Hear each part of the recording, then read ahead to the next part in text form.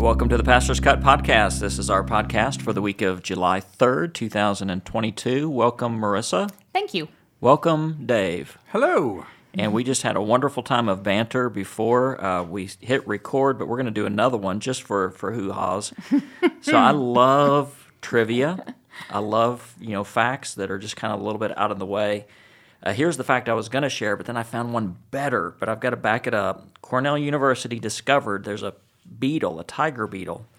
It runs so fast that it can no longer see where it's going. Its eyes can't keep up, and so it has to use its antenna to avoid obstacles, which I just think there's a great little learning in that sometimes we go too fast and we can't take it all in.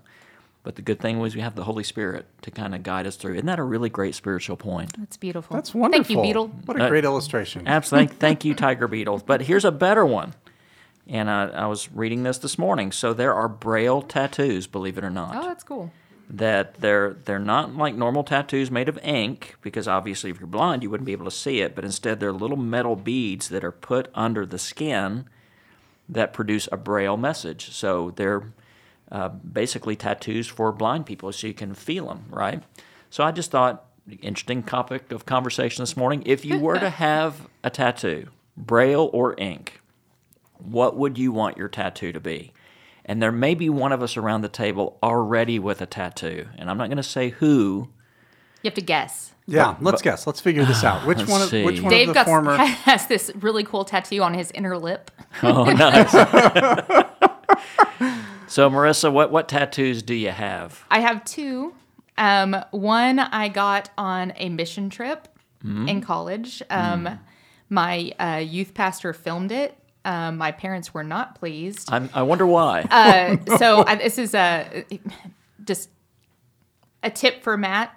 Don't take your kids to a tattoo parlor on mission trip. I don't think he would even dream of that. So you were on a mission trip. Your youth minister thought it was a good idea to let you get a tattoo. No, it was college, so it wasn't. Oh, okay. Yeah, I wasn't. Right. So you were technically of age. An adult. Okay. But so what tattoo? I have a really terribly done Maranatha dove on my back, but a tattoo that I'm proud of, not that one, is just this last spring, I got a tattoo on my inner wrist, a pilgrimage tattoo at Razouks in Jerusalem. So this is the oldest tattoo parlor in the world. It's from 1300 AD. It's a Coptic cross. And I was tattooed by the 28th generation of tattoo artists in this family who've been tattooing pilgrims in really Jerusalem. Awesome. So I'm looking at that really tattoo right now. That'd probably be my answer, what I'd go for. So, Marissa, thank you for sharing us with that story. Now, if your one good, one bad. if one of your girls was to go on a mission trip and get a tattoo, what would you feel about it now? I would be just fine with that, but I would hope that they would have a little bit more planning behind it than I did. Yeah. So if you're listening to this, when you see Marissa next time, just walk up and go, Maranatha. Yeah, there's one tattoo you can see and one you cannot. All right. So, Dave, if you were to get a tat, what would you do? Oh, and I want to say, goodness. maybe you already have one. I don't have any tats. Okay. And so That's what I'm I sorry. thought. I'm not that excited. If you call him a tat, it proves that you don't have one too, guys. Oh, is that right? Oh, Yeah, right. is that Okay. okay? Well, I'm proving how naive I am, I guess. You're still cool. So when I was in college, I thought it would be really cool to get a tattoo of doulos across my arm. It was... Now, I know what that word means. Yes. To our average listener, that is the Greek word for slave. It is the word that Paul used of himself frequently in the New Testament to say that he was the bondservant or slave of Jesus Christ. And sometimes he even used the phrase that I'm a fellow bondservant or slave of Jesus Christ.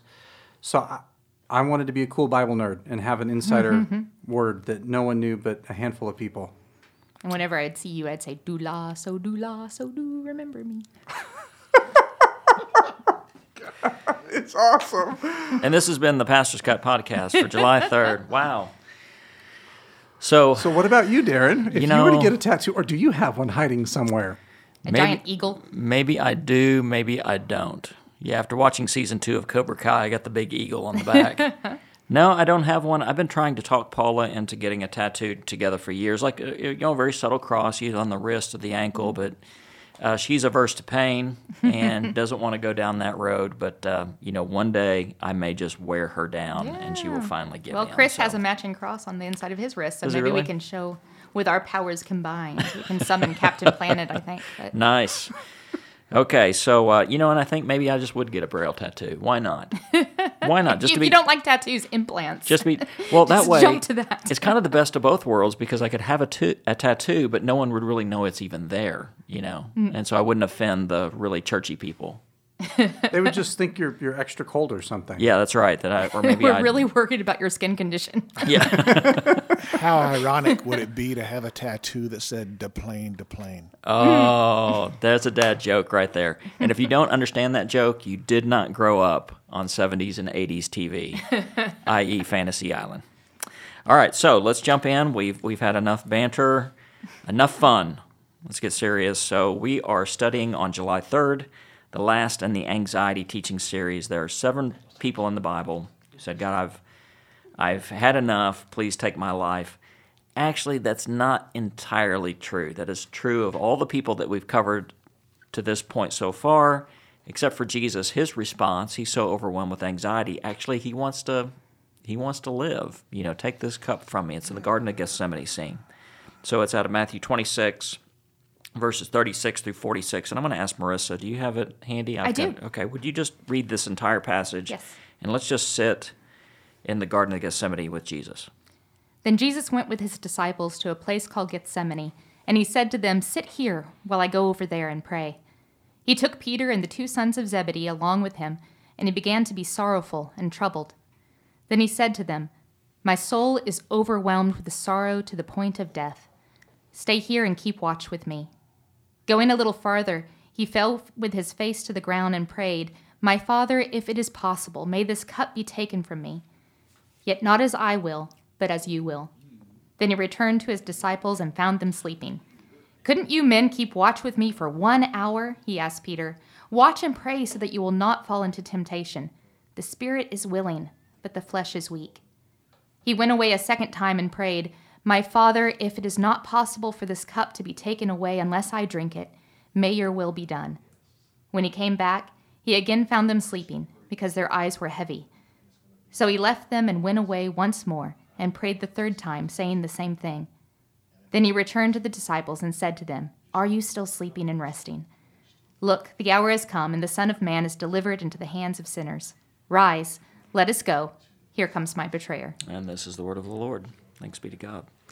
So we're going to take a little bit different approach when I teach this on Sunday morning, and I'll share that at the end. I normally don't use an acrostic as a teaching tool, but I am this particular week because this whole teaching series has not been so much about anxiety. It's been about peace, how to find peace, because people want peace. I'm convinced, at least good-willed people and people who are trying to follow Jesus, they want peace in their minds, they want peace in their hearts, they want peace in their relationships, and that seems to just be an ever-elusive thing. So I'll talk about that here in just a moment, but let's just sit in the garden with Jesus for a while. What do you see, what do you notice here as Jesus deals with anxiety? What stands out to the two of you? Dave, what stands out to you? He intentionally chooses community. Jesus does not go to the garden alone to pray alone in isolation. He chooses to bring people with him. Said by a good discipleship minister. How about that? You're exactly right. But he chooses very carefully who is watching at a distance to keep an eye out for the betrayer that eventually would come into the garden. He also chooses wisely those who will be with him, thinking potentially that the moment of the Mount of Transfiguration reminds them that God's presence is with them so they can stand guard with Jesus very closely while Jesus prays. And so Jesus is intentional in selecting who he wants, where he wants them to be while he's going through intense moments. He is not alone. And I Yes. think we only have to be alone if we choose to be. Let me play off of that for just a moment and say there's a great spiritual discipline here that has often been neglected in the Protestant church The Catholic Church has held on to it over the years, and it's the discipline of watchfulness or keeping watch. And to Protestant ears, that sounds funny, but all it is there are times in our lives and in what God is doing that we should pay careful attention. And I tell people, especially if their last parent dies, I'll say, you need to pay attention to everything that happens the next couple days during this funeral, because this is the passing of a generation. So just pay attention. And you can name off 20 examples. Graduations are good times, or marriage, or a birth of a baby. There are times where you just should pay attention to what God is doing, because a moment like that does not come very often. So here in community, Jesus asked his disciples, watch. You want to pay attention to what's happening right now. So it's a great discipline tied with community. All right, so Marissa, what you got? Well, what you got? Other than a Maranatha tattoo. Man, see, that's wasn't supposed to be the takeaway Does for it today. say Maranatha, or is it just the dove? No, it's just the dove. It's Okay. not good. I'll just say that again. This time in the Garden of Gethsemane occurred right after the Passover meal. That's my nickname for Marissa right now. I Maranatha accept. Marissa. That's fine. Okay, That's good. fine. Keep going, sorry. The time in the Garden of Gethsemane occurs right after the Passover meal. They've had this large meal. They've consumed at least 4 glasses of wine. Their bellies are full. Their minds are cloudy. Then Jesus asks them to walk with him to the Garden of Gethsemane, which is, if you go straight there, it's a 45-minute strenuous walk. But he stops several times to pray over them and talk to them and teach them. So it's been a very long evening. And they're in the cool of this garden, and Jesus asks them to keep watch. So just staying awake, that was its own little agony. Yep. They wanted so much to stay awake. Their love for him, their desire to impress him, and their ambition should have carried them where their love failed. But no matter how much they wanted to stay awake with Jesus, their flesh was just too weak. So this is a small illustration, a small agony, a picture of what's going on within Jesus' spirit and his body. He's saying the spirit is willing, but the body is weak to his disciples, but he's also saying that about himself.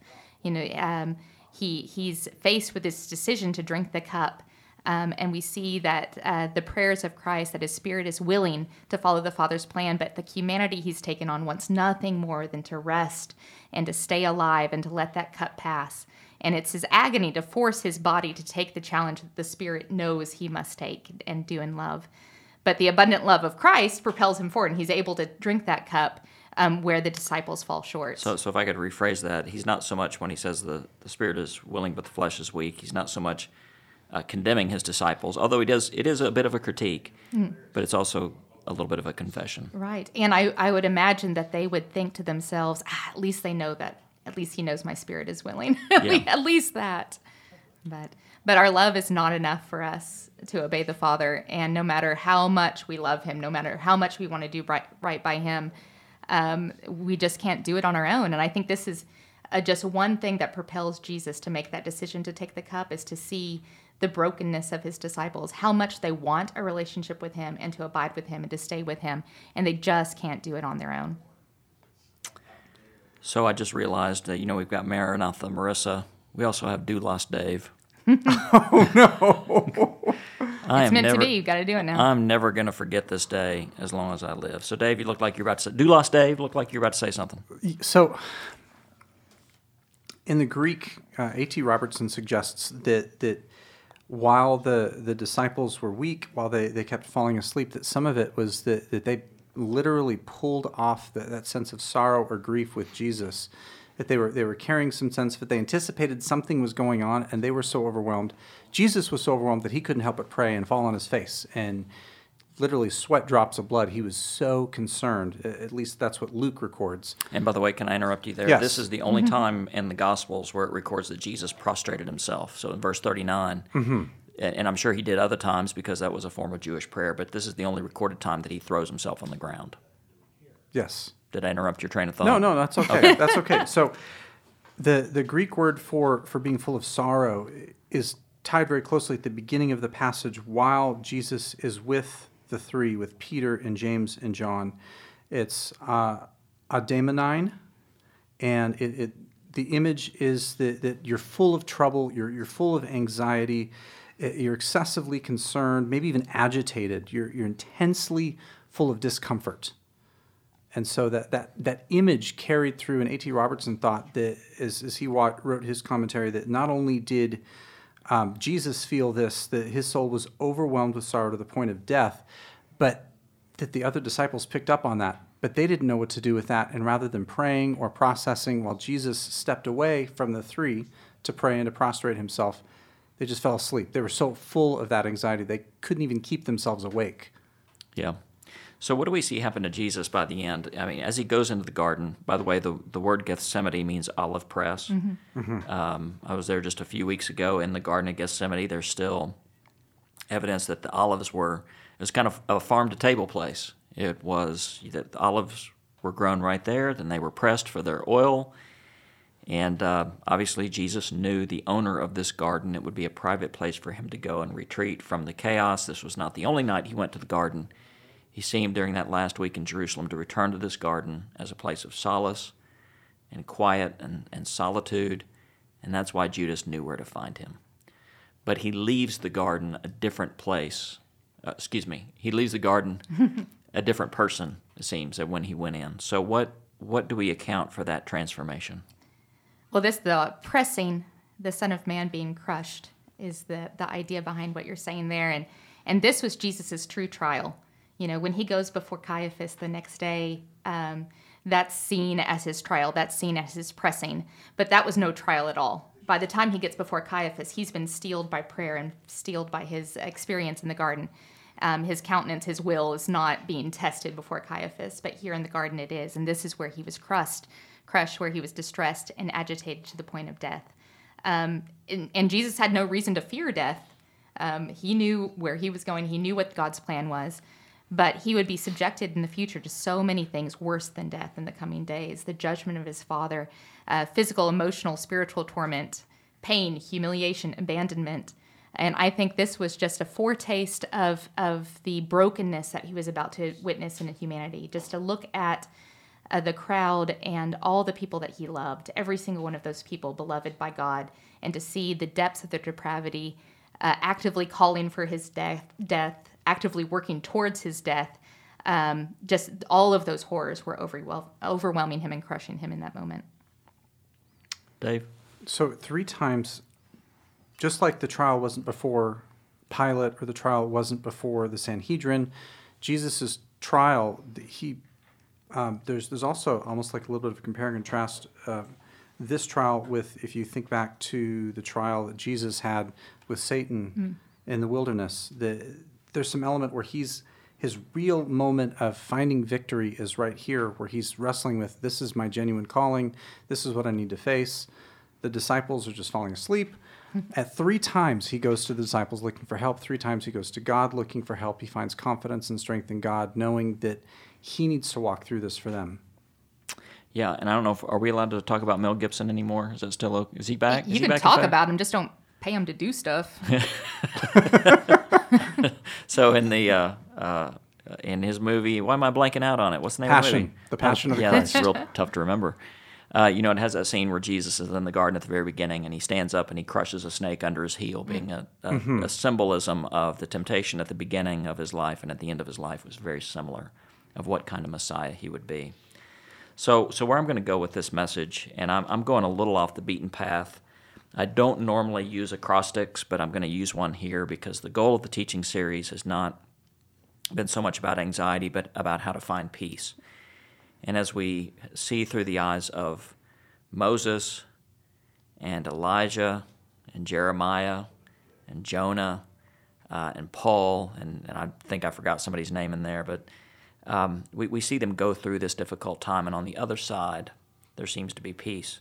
So I'm going to use peace as an acrostic. And I'll go through these quickly, so if you're a teacher, you can be aware of these, but I'm going to sit on 2 of them for just a moment. The P is practicing the presence of God. I mean, Jesus goes into the garden, and he needs to be alone with the Father, and that is one of the most strengthening things that he could have done on the eve of his crucifixion. And I think if we can expect to have peace in this life and not have to have that time alone with the Father, we're going to miss it. We're always going to miss that peace. The E in the peace acrostic is going to be engage anxiety. Jesus steps into what he fears, not away from it. And this is what I've learned about anxiety over the years, that any time I try to avoid my anxiety, it actually increases my anxiety. It's when I engage it, it's kind of like that bully, when I engage it, it backs down. But if I back up, it'll take whatever room I give it. So Jesus, instead of avoiding what makes him most anxious, he engages in what makes him most anxious, and that ultimately would be the cross. The rest of the acrostic, I'll just mention it briefly. Attentively serve. To cultivate your influences would be the A and the C, and then the E is enjoying the adventure. We'll make some applications in the garden for that, but this is something I want to use, this little peace acrostic, as a way of remembering that peace is not the absence of conflict. Peace is often the presence of God in the midst of the conflict. And when we see Jesus leave the garden, he's still facing the same circumstances when he entered, but he seems to be more resolute as he's practiced God's presence specifically and as he's engaging in obedience to God. Okay. Anything y'all really are just dying to say? Yeah, well, I think the key to peace is hidden within verse 38. In the Greek, where he says, stay here and keep watch with me, it's me'enate, or remain or abide. So to remain in him, to abide in him, that's the key to our peace. And all of this is a reflection of John 15, which is this part of the discourse isn't in Matthew, but he says, I am the vine and you are the branches. If you remain in me and I in you, you will bear much fruit. And apart from me, you can do nothing. If you do not remain in me, you are like a branch that is thrown away and withers. Such branches are picked up, thrown into the fire, and burned. But if you remain in me and my words remain in you, ask whatever you wish and it will be done for you. So these words were said by Jesus to comfort his disciples just hours before the garden. So what he's doing when he tells his disciples to stay with him, it's not as much a command, like stay like you would to a dog, but it's a plea and it's a reminder. You can do this if you remain in me. Just abide in me and everything will be all right. Apart from me, you can do nothing. I need you and you need me. So in the night of the garden, we see the vine with the branches cut off and the vine standing alone.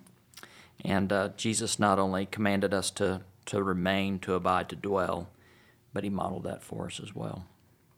Doulos Dave, what you got? So I've been reading with our interns here on campus a book called A Long Obedience in the Same Direction by Eugene Peterson. Very good. Eugene Peterson is a solid Jesus follower who's now in heaven. One of the chapters that we reviewed today talked about how many times it's really easy to get caught up in the moment, either in the highs or the lows of life. He called it the sawtooth experience, that it's really easy to go up and down in the extremes. But as we read through the Psalms, as we walk through life, as we look at the scope of the Bible, we can see in the grand scope of things, the people of Israel and the people of God weren't defined by the high moments or the low moments. They were always called the people of God. And the same is true here, that Jesus, as he spends time praying and seeking God, he remembers that he's defined by what God has called him to be and what God has called him to do. We can remember that it doesn't matter how anxious our moments may be, we are called and defined by what Jesus did in and through the cross. Nothing else has to define us or shape us. And I would say that's true particularly of anxiety. It's so easy to start saying, I am an anxious person, or I have anxiety. No, that's not your identity. Mm-hmm. Mm-hmm. It might be an emotion that you encounter, but our identity is in Christ from first to last. So let's pray for peace.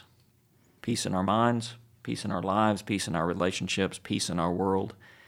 So on behalf of Maranatha Marissa. Going to have to say it a few times. It's going to mess me. And on behalf of Doulos Dave, anything you want to say, Dave? I think we're good. Okay. Call it. May the Lord bless you and keep you, and make his face to shine upon you, and grant you peace, both now and forever. Amen? Amen. Amen. Amen.